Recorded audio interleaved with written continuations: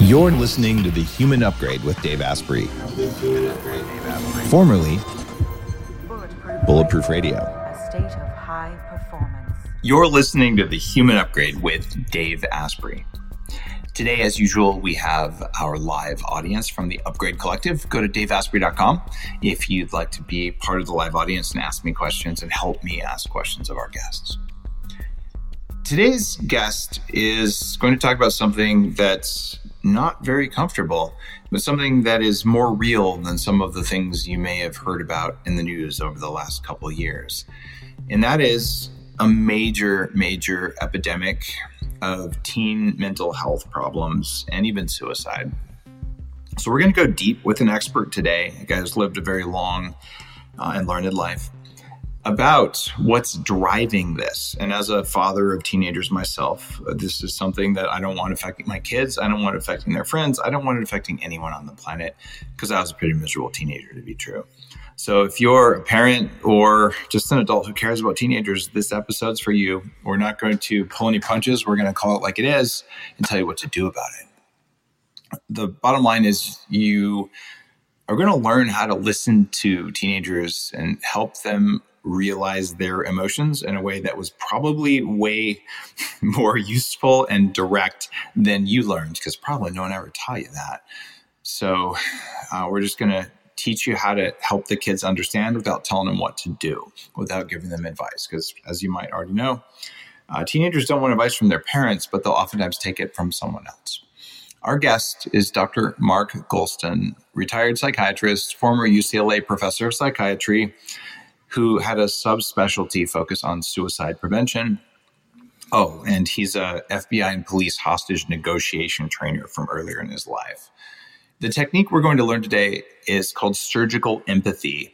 And it's an approach that helps people reach into the core of their pain. You don't have to go all the way with teenagers on that, but we're going to talk about it. And I will tell you, because I was on his show, Mark's a wizard. He goes deep and he can see things just by looking at you the way you'd expect from someone with more than 3 decades of work helping other people see the invisible inside themselves. Dr. Mark, it's an honor to have you on the show. Well, thank you for having me on. And maybe between the two of us, we'll ease a little bit of mental health issues that are going on in our youth and our teenagers, young adults, and maybe even save a life. You just never know.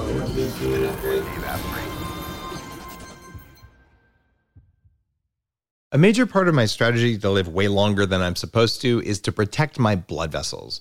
That's because if you don't have good blood flow, nothing else is going to work.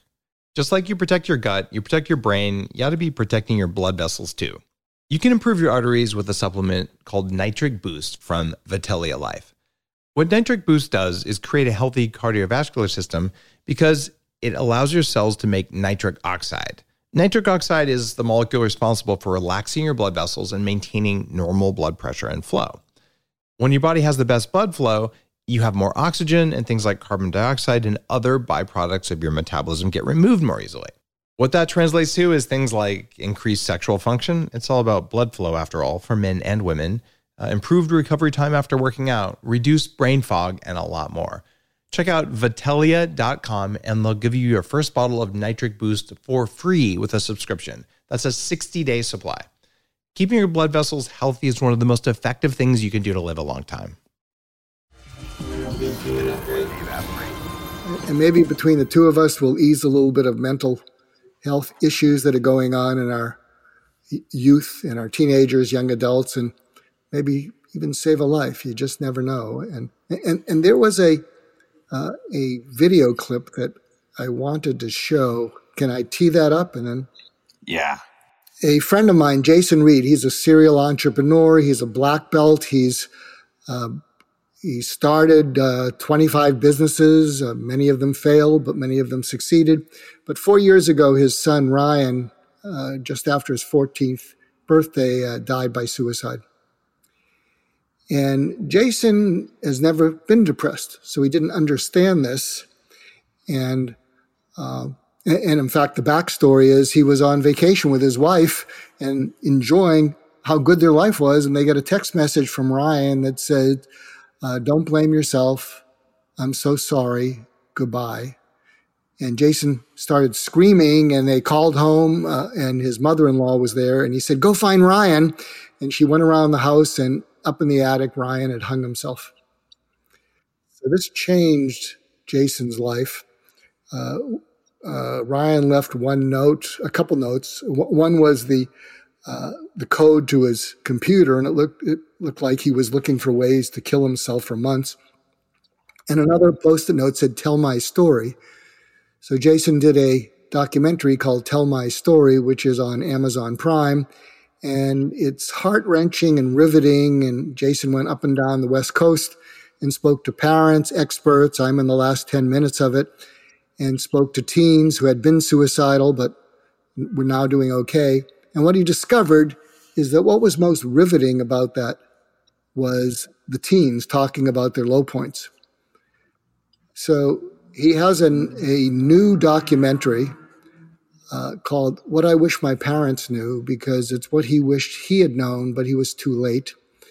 And in it, he interviews 10 teens who are doing okay about their low periods. And I've been looking for 25 years for something that will help parents and teenagers communicate differently. And so we're showing this to audiences of parents and teens in high schools and junior highs, because you can't help but care about these teenagers and see your own teenager in them. So can we play the trailer to it, please? My kid, he'll be fine. He just needs to toughen up.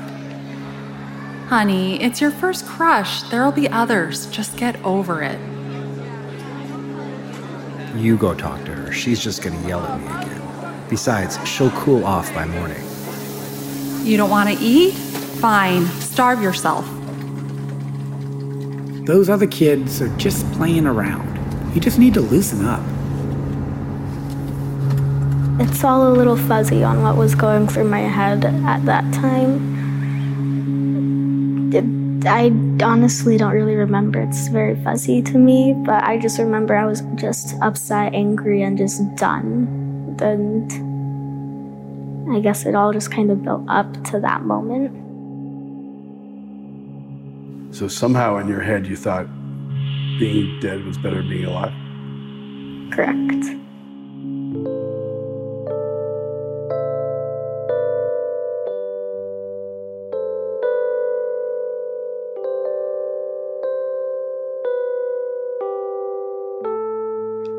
I felt like I wasn't supposed to cry.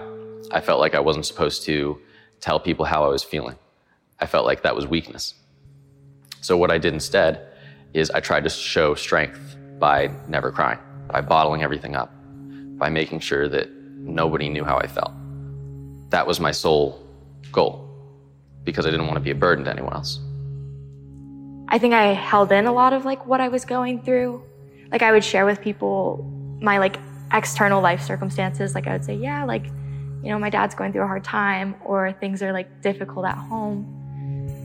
But I would never tell people the extent to which I felt internally, or what thoughts I was getting.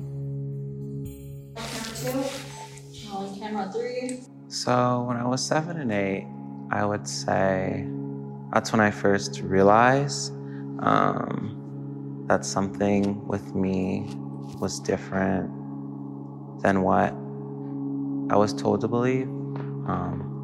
And I started having a lot of self-hate rolling because I thought I was something wrong. I thought I was something out of my control.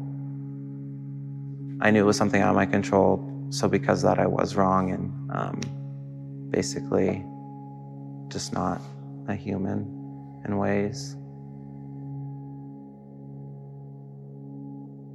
I don't feel like there's one exact point, but once I started getting closer with my friends, because when all of this was happening, I wasn't talking to anyone. I was just kind of distancing myself. I wasn't going out, hanging out, going to play basketball at the park, nothing. So I feel like once I started making an effort to be around people that I knew liked me, I guess, I feel like once I was around them and I was happy and I felt safe, I feel like that was a turning point that I realized that I kind of matter.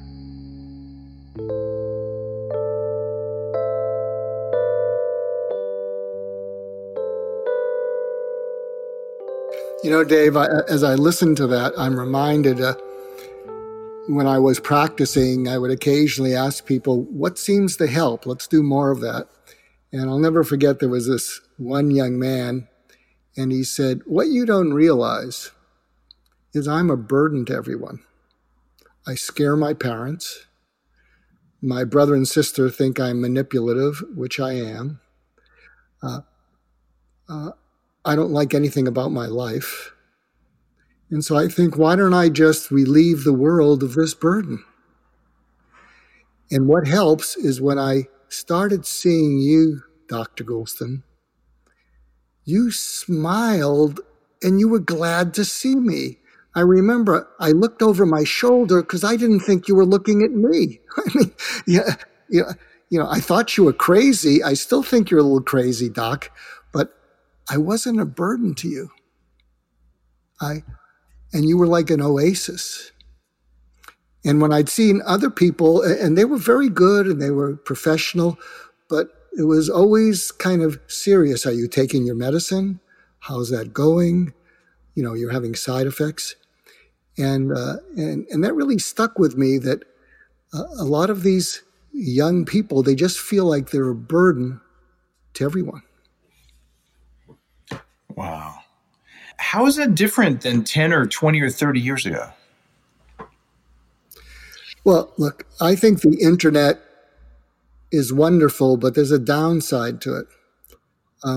I think something, and I'd love you to weigh in on this, because I think to a certain extent, the internet has addicted the world to adrenaline rushes. And what's happened is there's a chemical called oxytocin that is atrophying. And oxytocin is the chemical that underlies emotional connection. And most of your audience, and I'm sure you know, that high cortisol is connected to high stress. But what a lot of people don't know is that high oxytocin counteracts high cortisol. And so when people feel felt, not just understood, oxytocin goes up and cortisol goes down. The blood flow that their amygdala has hijacked to their lower brain goes up to their upper cortex, and they can begin to think. And here's an example. I don't know if you'll be able to sort of catch the nuance. Here's a difference between clinical empathy and what I'm calling surgical empathy. So here, my definition of surgical empathy is that when you've been traumatized and you just feel awful about life, you form a psychological adhesion to death as something that will take the pain away. And it's an adhesion. It's not an attachment. You can sometimes reason through attachments, but an adhesion is like something that happens after surgery when some of your organs adheres together and you have to go in and break the adhesion. And surgical empathy causes someone to feel felt, which is different than feeling understood. So here's an example of clinical empathy, responsible empathy, and surgical empathy, and see if you can detect the difference. So clinical, responsible, checking the boxes empathy might be, have you been depressed? Yes. How long have you been depressed? 6 months. Have you had thoughts of hurting yourself? Occasionally. Do you have a plan? How far has that gone? I don't have a gun, but I do have pills. And that's responsible. And you're doing it and you're kind. That's responsible, check the boxes, clinical empathy. Here's surgical empathy. It's clear when you're coming in, you're not a happy camper. See if you can feel the difference. And Dave, you had mentioned to me that sometimes the feeling side of life eludes you, but you come in and you're feeling low, and what the therapist says is, you've been depressed. haven't you? Yeah. You've been really depressed. Right? Yeah. You've had times when you didn't know how you were going to make it through the day. So are you saying that the therapist is kind of putting words or putting thoughts in the person's head, or are they just empathizing? Well, I think it's a combination of both. But what you're doing is, when you ask questions to someone, there's a certain challenging to them. Well, if I say I've been depressed, if I say I've been suicidal, are you going to lock me up? I may be depressed and suicidal, but I don't want to go into a hospital. And so you're asking questions which make sense. But when you make a statement and you're asking them to try it on, you're non-judgmental. You're sharing something, and they can come back and say, "No, I haven't felt that." So in a sense, you're connecting with them in their pain. I know we have a fair amount of time. Can I share an anecdote that really changed everything for me with one of my highly suicidal patients? Please do share it.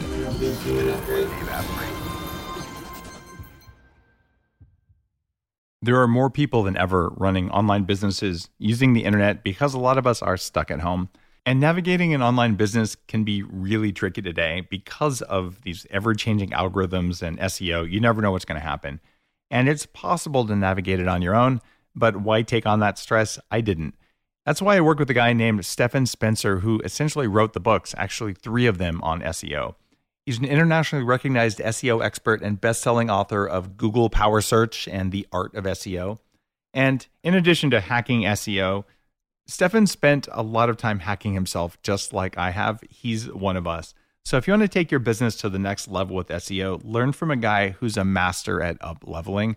Go to stephanspencer.com for information and a different approach to SEO. You can get a free consult or choose a service package that's right for you. That's stephanspencer.com. Use code DAVE and I'll give you a special discount. Can I share an anecdote that really changed everything for me with one of my highly suicidal patients? Please do share it. So one of my early mentors when I trained at UCLA in psychiatry was a fellow named Dr. Edwin Schneidman. And if you look him up, Schneidman, he was to suicide prevention what Dave is to biohacking, what Peter Drucker is to management. And he was one of my early mentors, but he was also one of my early referral sources.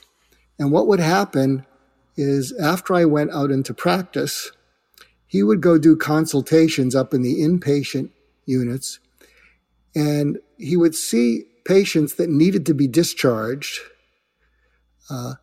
who were still suicidal, but they weren't acutely suicidal. And sometimes people would be in the hospital for a month or more back then. It's not like it is now. And so he'd be called upon to do a consultation, and in order for them to be discharged, he needed to make a referral, and one of those main referral sources was me. And he would always make the referral in the same way. He would meet with the young man or young woman or an older man or woman, and he'd call me and page me, and he'd say, "Mark, this is Ed. I'm with this handsome young man. I'm with this lovely young woman. They're in a lot of pain, Mark. You could help them, see them."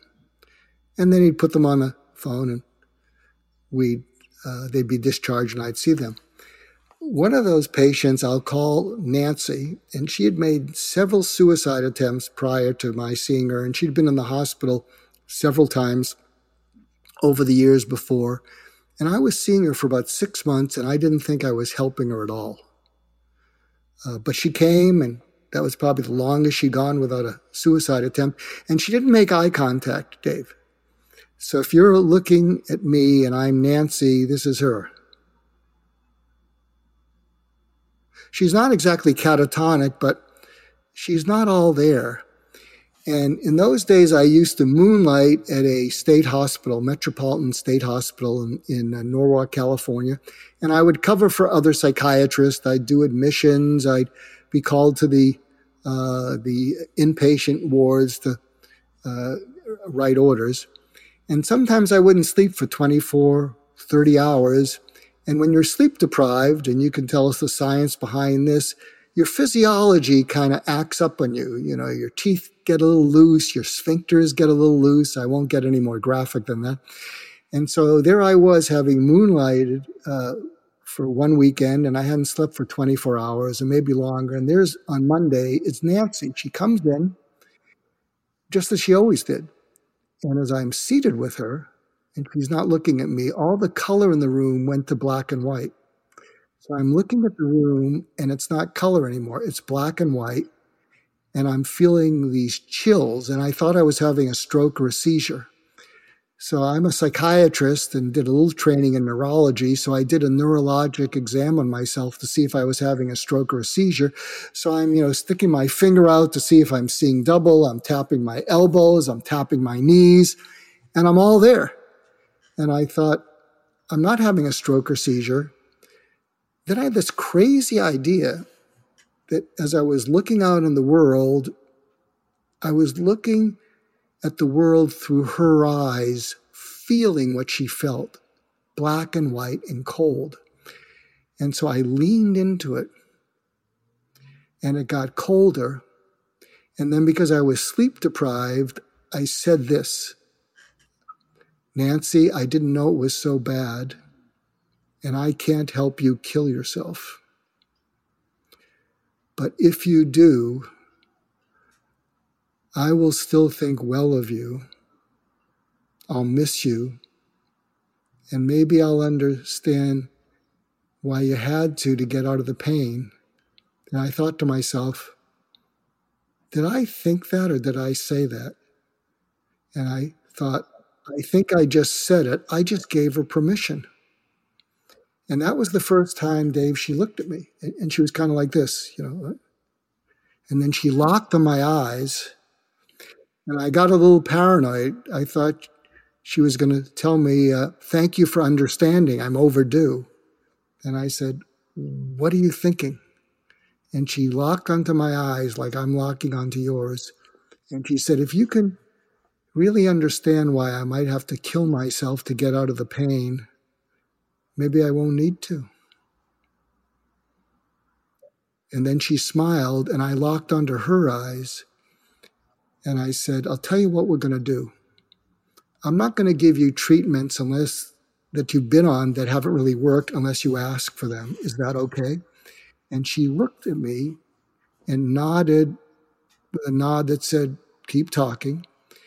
And then I looked into her eyes, and I grabbed onto her eyes, and I said, what I'm going to do instead is I'm going to find you wherever you are.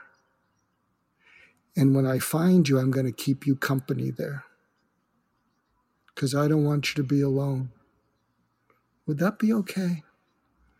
And then her eyes got a little watery, and she nodded, and I think we turned a corner. Now, a lot of you listening in will say, this guy's giving me the eewee-jeewees. We can't do this. We're just regular people. So I want to give you tactics that you can use if you're worried about someone. And if you're a parent and you're worried, or you're a sibling of someone you're worried about, or a spouse, here is the script. You can modify it, but this script will work pretty well. If you're a parent and you're worried about one of your kids, do this when you're doing an activity.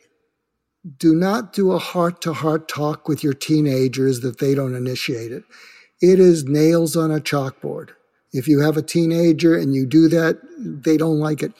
So when you're doing an activity together, here's the script. Hey, honey, all of us parents are worried about our kids. I'm worried about you. The schools, open school, closed school, masked, we're all kind of worried. Can I run some things by you? Hopefully they'll say, okay. And there's 4 prompts. And I'll give you another taste of surgical empathy. At its worst, how awful are you capable of feeling about your life or yourself? And they're going to go, what? Because this is an unusual conversation. At its worst, how awful are you capable of feeling about your life or yourself? Pretty awful. Surgical empathy. Pretty awful or very awful? Okay, very awful. Prompt number 2. And when you're feeling that, how alone do you feel with it? Pretty alone. Pretty alone or very alone? Okay, very alone. Third prompt. Take me to the last time you felt it. What? Or they're going to say WTF? Yeah, was it 2:30 in the morning the other night? We heard you walking around in your bedroom and sounds like you couldn't sleep. And the interesting thing is when you get someone to tell you something specifically that you can see with your eyes as the parent or the listener, they re-feel it, but they're not alone. Yeah, I woke up, I couldn't get to sleep, and yeah, we heard that. What was going on? Well, I couldn't get to sleep, and well, what'd you do next? Well, I hit the pillow, and I thought of kicking the wall, and I just wasn't able to get to sleep. That sounds awful. What'd you do next? I started looking around for cough medicine. I just couldn't find any to knock myself out. And then what happened? It just wasn't working. And I knew I had a test the next day. And then what happened? The sun rose. I felt a little better. Here's the fourth prompt. If you're lucky, you will have earned the connection. And you say, look at me. And they'll look at you and you say, here's the fourth. It's a request. It's a favor. It's more than a favor. But let's keep it as a favor. Whenever you're feeling that way, where you're heading down that road, I want you to do whatever it takes to get your dad, your mom, or my undivided attention. Because we got a million things going on. And there's nothing more important than helping you feel a little less alone when you're feeling that awful. So will you do that? Please? So could you track with that at all, Dave? Absolutely. I was taking notes on it. That's profoundly good advice. And it's different than what you hear. It's quite different. And the psychology of being seen for that, it is similar to some of what happens during 40 years of Zen or during almost any group transpersonal psychology experience, where being seen, talking about something like that, being heard, and then not being, violently ejected from the group usually is, which is what people feel like is going to happen if they admit vulnerability or whatever. That in and of itself is probably oxytocin inducing, but it's clearly healing in and of itself. And it seems to repattern the trauma. But if you try to do the trauma repatterning all by yourself, it's very difficult to do it without at least one witness. And it seems like ideally at least 2 or 3 others. Does that work within your context, or is one person enough? And it may be different if it's a parent, but if this was both parents, is it going to work better, or it might be different for teenagers? I don't know. Well, I think it's the context of the relationship.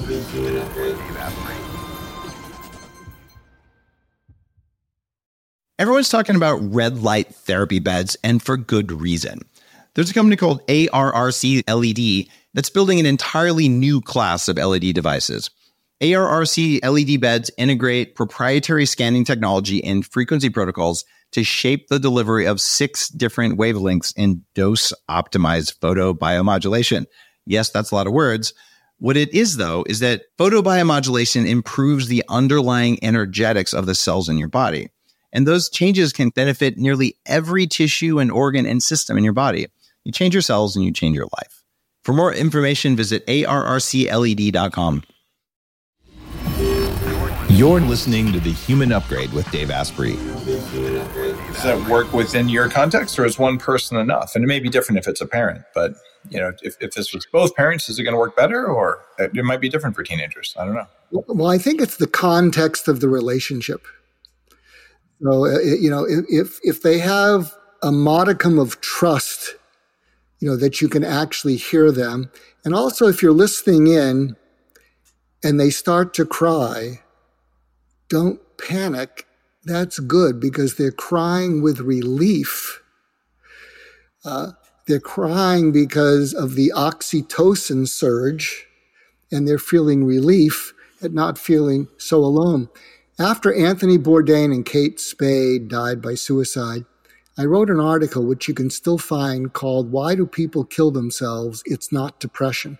So it got 400,000 views in a couple of weeks because that's kind of a dicey title. And what I talked about is that there's hundreds of millions of people who are depressed who don't kill themselves. There's many people who get divorced or lose a job that don't kill themselves. It may contribute to it, but in my work as a 40-year specialist in this area, one of the things that I've observed that nearly all suicidal patients or people feel at the end is they feel despair. So you might want to write this down too, Dave. If you break the word despair into DES hyphen PAIR, despair, they feel unpaired, unoxytocin. They feel hopeless, without a future, helpless, without the ability to get out of where they are, powerless, useless, worthless, purposeless, meaningless. And when they all line up together, pointless to go on. And so they pair with death to take the pain away. It's like the sirens calling out to the sailors, come on, sail onto the rocks, I'll take your pain away. And I'll tell you, people who have been suicidal on more than one or two occasions, they still carry it in their minds. They just don't talk about it. But in their minds, they feel, if worse comes to worse, I can always take myself out. And so what we're talking about with surgical empathy is pairing with them so that if they felt like Nancy did and not judged, that maybe they'd let go of the death as the only way out and grab hold of the empathy. I want to share something. It's a little bit of a tangent, but I write for the Newsweek Expert Forum. If you look up Newsweek Goulston, you'll see a lot of my pieces. And I just write about a lot of different things. And I want to run something by you. I don't want to get into politics, but I wrote up a fantasy conversation between an anti-science, anti-vaxxer, and a pro-science, pro-vaxxer, how empathy can maybe bridge the divide. So this is a fantasy conversation where the pro-vax or pro-science person says to the other person, how come you're not taking the vaccine? Well, I hear a lot of mixed messages, and I don't think I need to take the vaccine. And but it's putting other people in danger, and your family. And there's a lot of proof. Yeah, I still don't want to do it. So in the fantasy dialogue, the pro-vaxxer says to the other person, and by the way, here's another technique in surgical empathy. It's called the 5 reallys, where someone says something, you can say, I understand that, but what's really going on? Well, I don't know. All these scientists, I'm not sure that I really sort of trust them. No, I understand you don't trust them, but what's really going on? And in the fantasy conversation, what the anti-vaxxer says is, what's really going on is people like you have been talking down to me my whole life. I'm not some dumb F redneck. You've been arrogant. You're better than me. You're holier than thou. And I'm fed up with it. Do you get it? So in the fantasy dialogue, see if you can track with this, Dave. The pro-science, pro-vaxxer person says, you're absolutely right. I have to just put a little pause in there, because when you say pro-science, pro-vax, you're doing that to many listeners right now. The listeners who you would label as anti-vax are also pro-science, which is pro-curious. So you can't do that and simultaneously say what you're saying because it doesn't work. Okay, so use a different divide. Okay. So imagine there's a conversation. So forget science, forget vaccine, forget what. But imagine you're in a conversation with someone who's always pushing back, who's always resisting you. So imagine that, and thank you for the correction for the audience. But what happens is the person who was talking down to the other person says, "You're absolutely right. I've been talking down to you all my life. I've been putting people like you down all my life because I'm scared." And you can say this to about another issue in your marriage. I'm scared you're going to go off the deep end. I'm scared, instead of yelling at them. So what happens in the fantasy conversation? And please accept Dave's correction. Don't go down a rabbit hole. He's talking about this. Just think of a conflict where someone's talking down to you or you're talking down to someone. So what happens is you apologize and you say, "I've been doing that forever because I'm scared and I'm wrong. I'm wrong." And so in this fantasy dialogue, the person who's been talked down to looks back at this person and says, "No one like you has ever apologized to me in my life."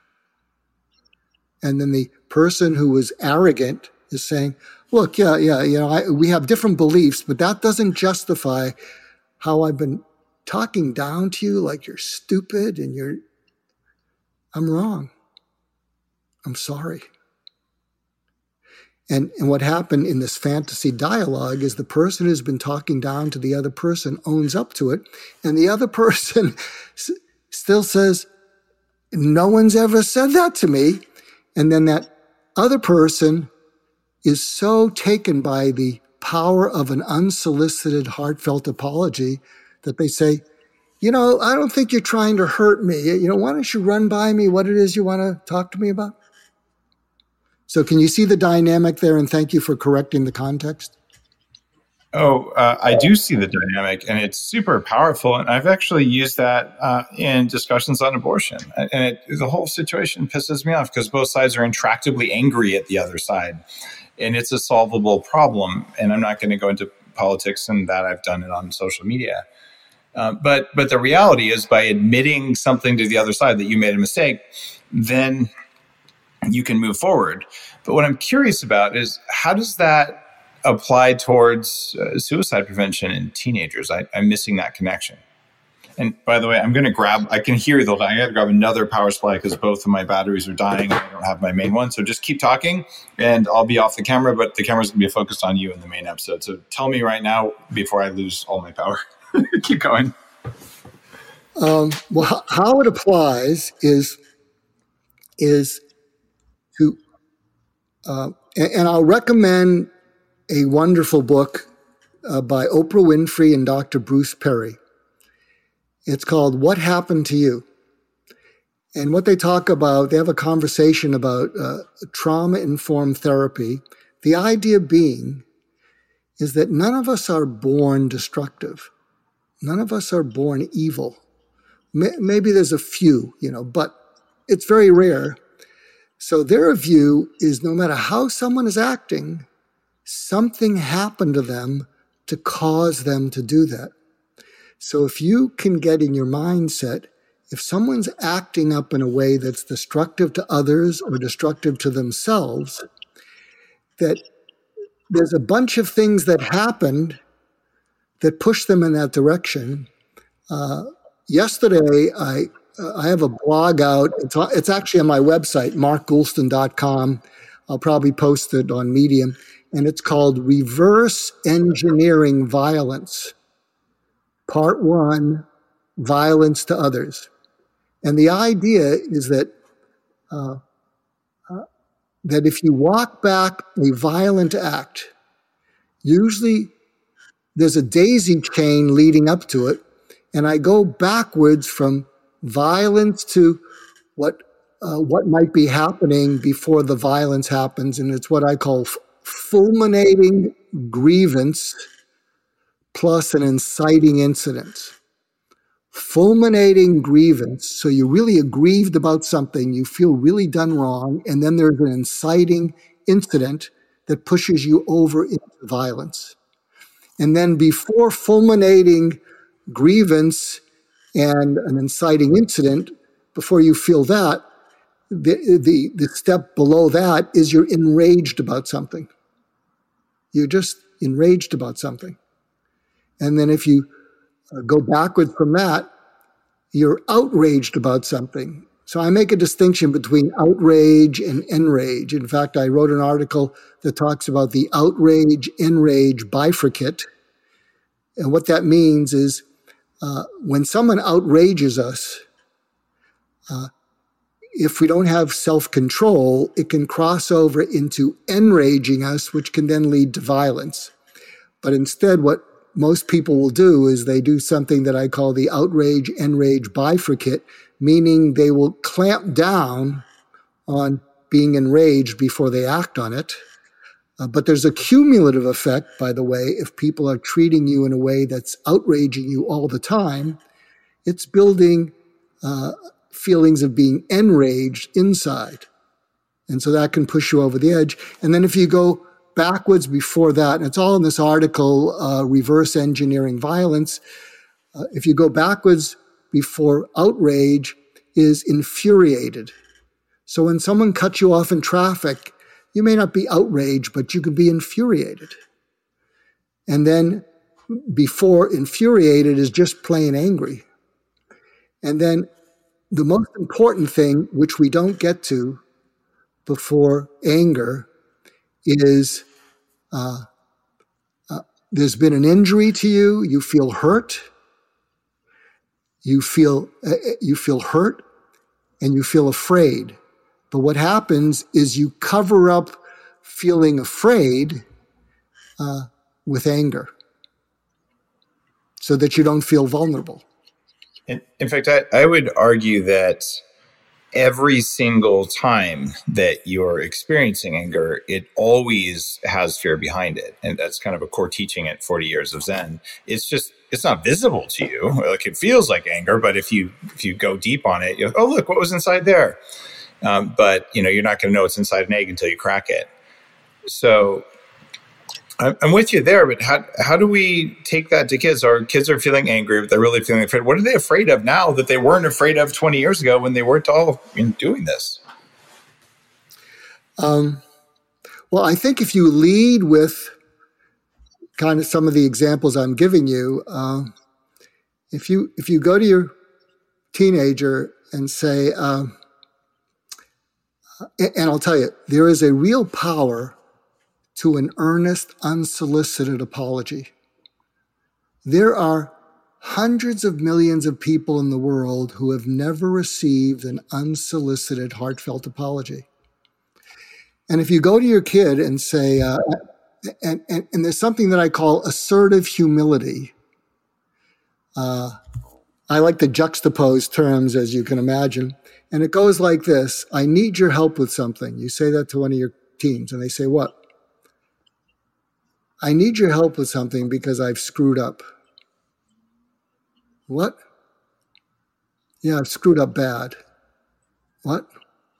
You know how we interact like this and you don't do something and then I lecture you and then it escalates and you say, leave me alone, et cetera, et cetera. Yeah.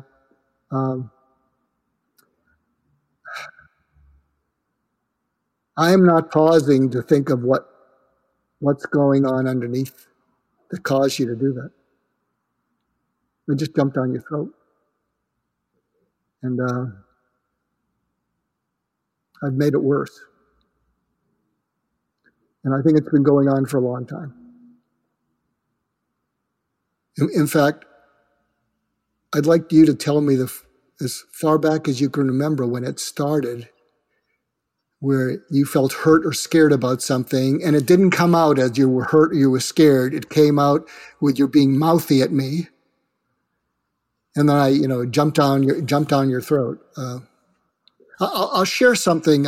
Sometimes my kids are now pretty grown, 40, 36, and 32, and I'll share an intervention I made with my oldest child when our youngest child was born, who was 6 years younger. And our oldest child didn't like sharing mommy with her younger siblings. They never do. I'm seeing that with my grandchildren. And she was going on because now we had a third child, and she was just being outrageous and obnoxious, and my wife would say, "You got to handle her. You know, I'm dealing with so and so. You handle her." And to appreciate what happened next, you need to realize that I am a third-born child, and my wife's a middle child. Third-born and middle child, and I'm dealing with my firstborn. So there we are in the den of our house. And here's a side note that's going to send some of your people down a rabbit hole. They filmed the movie Superbad in my house. So I'm in the room that they had the Superbad party in the last 10 minutes of the film. So you'll see the room. And other people saying, let's talk about that, Mark. I don't care about the rest of this stuff. But anyway, I'll finish the story. So she's there, and she's using some choice language, and she's acting up. And, you know, if I was just a regular sort of dumb shit dad, I would have said, I think you need a timeout. You got to get a hold of yourself, young lady. I could have said that. But I knew something was going on underneath her anger. And so I didn't call it surgical empathy back there. I'd say, what's going on, honey? And I hate my life. I hate this. Yeah, I know that. But what's really going on? I did that 4 or 5 times. And then she looks at me, Dave. So remember, I'm the third born. My wife's the second born. She said, I was the first to be born. I'll be the first to die. You're right. I didn't understand that. I'm a third born. And with that, she runs across the room, jumps on the coffee table, throws her arms around my neck, and she just starts sobbing. And I looked up at the ceiling and I said, God, thank you. Thank you for helping me to get it right. Because of what was going on inside her, and you might think, it's a shrink's kid. No, you know, dogs are dying, grandparents are dying, but it is a shrink's kid also. But imagine that, if she's being punished, that what is driving that behavior is some terrible feeling alone, and she was alone. You know, she is hopefully they're going to live a long time, but can you see how that would have happened? And so, it makes so much sense. We talked about anger hiding fear, which it does. And fear is ultimately always fear of death when you unpack it to its completion. So, of course, as a kid's prefrontal cortex is coming online, they're learning how to think the deep thoughts about the universe. Like, oh my God, I'm going to die. That's an ungrounding thing because you didn't know about that when you were younger. But if that's what's causing your kid to mouth off to you, how the hell would any parent know that? But that's been going on forever. You know, what's going on now? Is there a parasite? Is it this crappy fake food they're trying to feed kids? Is it blue light exposure? Is it social media? I mean, you've got 40 years of watching change happen as a professional. I mean, stack rank. What are the things that maybe are biological or environmental?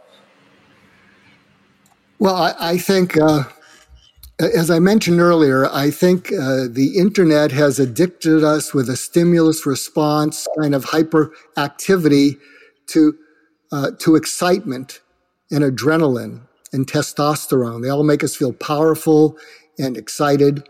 And oxytocin has really taken a hit. I'll share with you, I was blessed. I had 8 mentors. They all died. The last one was Larry King. I used to go to breakfast with him every morning for 2 years with a quirky breakfast group. But the mentor before him was a fellow, you may know the name Warren Bennis, big leadership guy, big leadership guru from USC. And I remember I went to dinner with Warren Bennis and Norman Lear. Norman Lear did all of and also I was coaching the CEO of Concord Records which is a big jazz label, and Norman Lear was involved with it. So the four of us were there. And I remember I asked Norman and I asked Warren, I said, what is the greatest danger to the future? And without hesitation, they both used the same word. They said expediency. They said, when you're in a rush, everywhere you miss important stuff and you don't take care of important stuff. Speaking of that, I share, you allow me to meander. One of the other things that I hope people will take from this. So I'm sharing, I had a pretty long life. I used to do house calls to dying patients, and I would try and help them make peace at the end of their life. And one of the people, I was a death and dying person, suicide, house calls. And when you're doing house calls to dying patients and they share some insights they're having, you're an idiot if you don't listen to it. So I'm visiting this one guy, and I can't mention his name, but he was beloved by all of America. Had a great public persona, very funny, but, a number of marriages, number of divorces, and yada, yada, yada. And so there I am meeting with him, and I said, what's the matter? You look like crap, and you look like, and I don't think it's because you're dying. You've been dying as long as I know you. What's the story? And he liked that someone could be that direct with him, as opposed to, oh, he's so powerful. And he looked at me and he said, I don't know that I've ever done anything important in my life. I said, what? He said, yeah, I don't know if I've done anything important. I said, you got a hospital named after you. You've created jobs. You've done all this stuff. And he smiled at me, and he was really known for his sense of humor. And he said, don't con a con man, especially when he's dying. I've got all the love that money can buy. That's all it's worth. And he said, what I've realized is everything I thought was important is unimportant. And everything I thought was unimportant is important. And I've run out of time to fix it. So, you learn from things like this. That's why it was so important to have you on the show, because you've accumulated a great amount of wisdom from other wise people.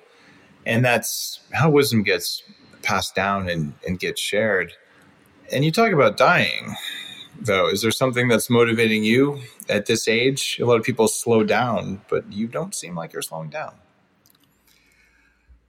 I won't go into it. I have a health condition that's going to shorten my life. So I won't go into it, but I am told that I have a bunch of years left. But I don't have time to waste. I just don't have time to waste. And I'll tell you something that I realized. Relationships are really important. Someone I had on my podcast, I had you on my podcast, and you were wonderful. I had a fellow named Robert Waldinger, and he gave a TEDx talk in Boston, has 43 million views about what makes for a good life. He has a new book coming out, The Good Life, and he is overseeing a 75-year story started by George Vaillant from Mass General and they followed people for 75 years. And what the research shows, beyond everything, and you may take issue with this because you're the biohacker, he said, at least in the study, what they realized is that the most important factor is positive, loving relationships. And that you can have a long relationship, but if it's bitter, that's not good. But loving, positive, so what I just told you is relationships mean everything to me now. You are correct. From the perspective of biohacking, it's just changing your environment around you so your body will work better. And relationships are a major part of your environment. So we talk a lot about leadership around personal dynamics with your primary partner if you have one, and the people you surround yourself with. They're one of the biggest environmental variables, just like, good food and clean air and sunshine and things like that. If you have good food, clean air, and sunshine, and your friends are all punks who are constantly taking you down, you're probably going to be calling a therapist and talking about why you hate your life. You got to get that one right. So absolutely true. And that's probably the hardest thing. But you did something weird. It appears that during your life, you took your time. You didn't practice too much expediency as you're accumulating this wisdom. But now that you're in your later years, you're actually doing expediency as much as you can. Is that intentional? Did it just happen that way? Because it's pretty different than the way people do it now. It is intentional because I never scaled anything I know, because researchers would sometimes want to send me their kids, researchers from big universities, and I'd say, do you have any interest in, because none of my patients died by suicide, and I said, do you have any interest in trying to figure out what it is that I'm doing? Help me to understand it. And they said, well, if it's not evidence-based and you don't have a control group, we can't look at it. And I'd say, well, why don't you just send your kid to your university? It's pretty famous. And they'd say, we don't have your track record. And so then I would just default to send me your kid. So I learned a fair amount. I'm trying to get it out there because I hope it's valid. I hope you found something of value in it, Dave, that, added to your wisdom, hopefully. And I'm just trying to get it out there. Absolutely, Mark. Scaling wisdom is very difficult to do. And I mean, you've spent a lot of time, it sounds like, not just with patients, but because you're at a big university, you were teaching, right? And teaching is I was a supervisor, so I didn't do research. Oh, okay. So I was assistant clinical professor, which meant I supervised residents in psychiatry. Okay, so you were working directly on helping people learn to be great psychiatrists. And for me, and when I worked in tech, I taught 3 or 4 nights a week at the University of California, and I learned to be a teacher. And then I've learned to have knowledge worth teaching, and that's the hardest part. But I think you've already got enough of that in your career. Now it's teaching and then marketing the value of the teaching in a place that's increasingly noisy. That's the hard part. The good news is you've done some very worthy things in your life that if people pause even for a second, go, what, 42 languages, 9 books, 40 years. I bet I could learn something in an hour of Mark's time. Certainly, that's how I would see it. So I appreciate you taking the time to come on the show and to share this knowledge. I think those 4 questions are profoundly important for parents. I'll definitely try them out on my kids. And I think there's a lot more wisdom that you have on your show as well, which is not a suicide-focused show. I would just call it a wisdom-focused show. And I would invite people to check that out as well. So thank you, Mark. That's my wake-up call. So you can find that, and Dave's will be going. Can I end with I collect quotes, and again, this is sort of a tangent, but you've invited me to be a little tangential, so hopefully there's some way of connecting the tangents. As I said, I collect quotes, and there's a quote that I collected from a Dr. Shani Duperon on forgiveness. She has something called Project Forgive, and she refined it, so I don't think she's the originator of it. But it's forgiveness is accepting the apology you will never receive. Oh, and I'll just share it. When she told me that, my head just spun around, and I'll just end with an anecdote because both my parents have died, and my father could be a little bit on the critical side. And one of the things that he would often say to my brothers and I, if we brought up something, especially for me, if I brought up anything creative, was, what makes you think you know anything about anything? It was a pretty dismissive kind of comment. But I applied the apology as soon as I heard it from her to him. and he's been dead for 25 years. And this is the apology, is remember when I used to tell you you'd come up with a creative idea? What makes you think you know anything about anything? And I said, yes, that's why we're doing this exercise and you've been gone. He said, I knew numbers, but there's a lot about life I didn't know. And you brought up things that I didn't know, and it made me nervous. And instead of being curious and letting you teach me or sending you over to some other parent who knew what you were talking about, you made me feel less than. I was talking about myself. And what you've done with your life, how you've spent it, lives you've saved. I'm not only proud of you, I don't deserve you as my son. And here was the interesting thing when you apply this. I then apologized to him for having a chip on my shoulder. I said, I should have known better. I'm a shrink. And you did the best you could. You did the best you could with what you had, and you provided for us. You were worried whether you could provide for us, and you did that. You were a little bit critical, but you really didn't beat us too much.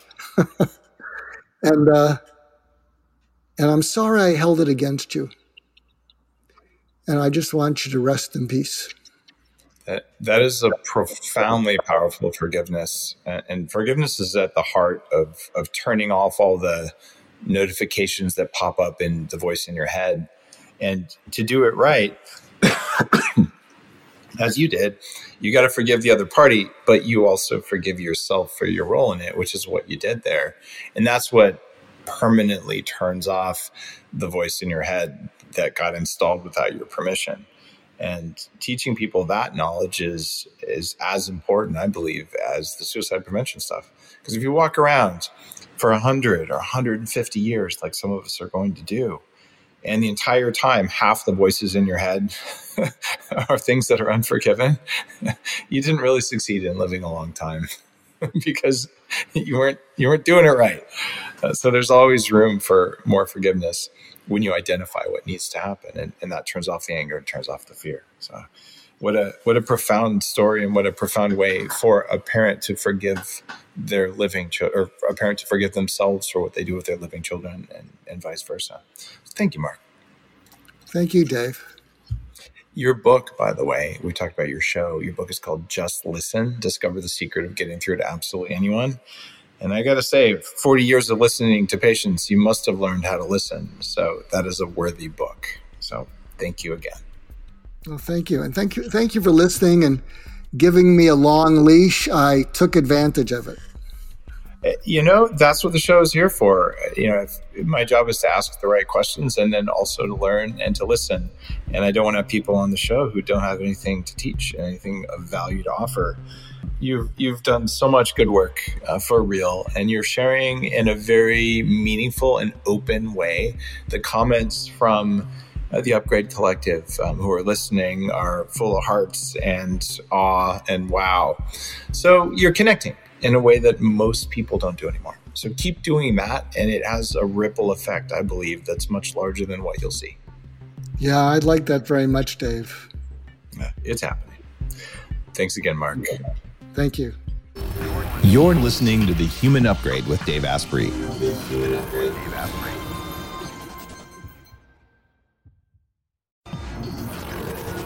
The Human Upgrade, formerly Bulletproof Radio, was created and is hosted by Dave Asprey. The information contained in this podcast is provided for informational purposes only and is not intended for the purposes of diagnosing, treating, curing, or preventing any disease. Before using any products referenced on the podcast, consult with your healthcare provider, carefully read all labels, and heed all directions and cautions that accompany the products. Information found or received through the podcast should not be used in place of a consultation or advice from a healthcare provider. If you suspect you have a medical problem or should you have any healthcare questions, please promptly call or see your healthcare provider. This podcast, including Dave Asprey and the producers, disclaim responsibility for any possible adverse effects from the use of information contained herein. Opinions of guests are their own, and this podcast does not endorse or accept responsibility for statements made by guests. This podcast does not make any representations or warranties about guest qualifications or credibility. This podcast may contain paid endorsements and advertisements for products or services. Individuals on this podcast may have a direct or indirect financial interest in products or services referred to herein. This podcast is owned by Bulletproof Media.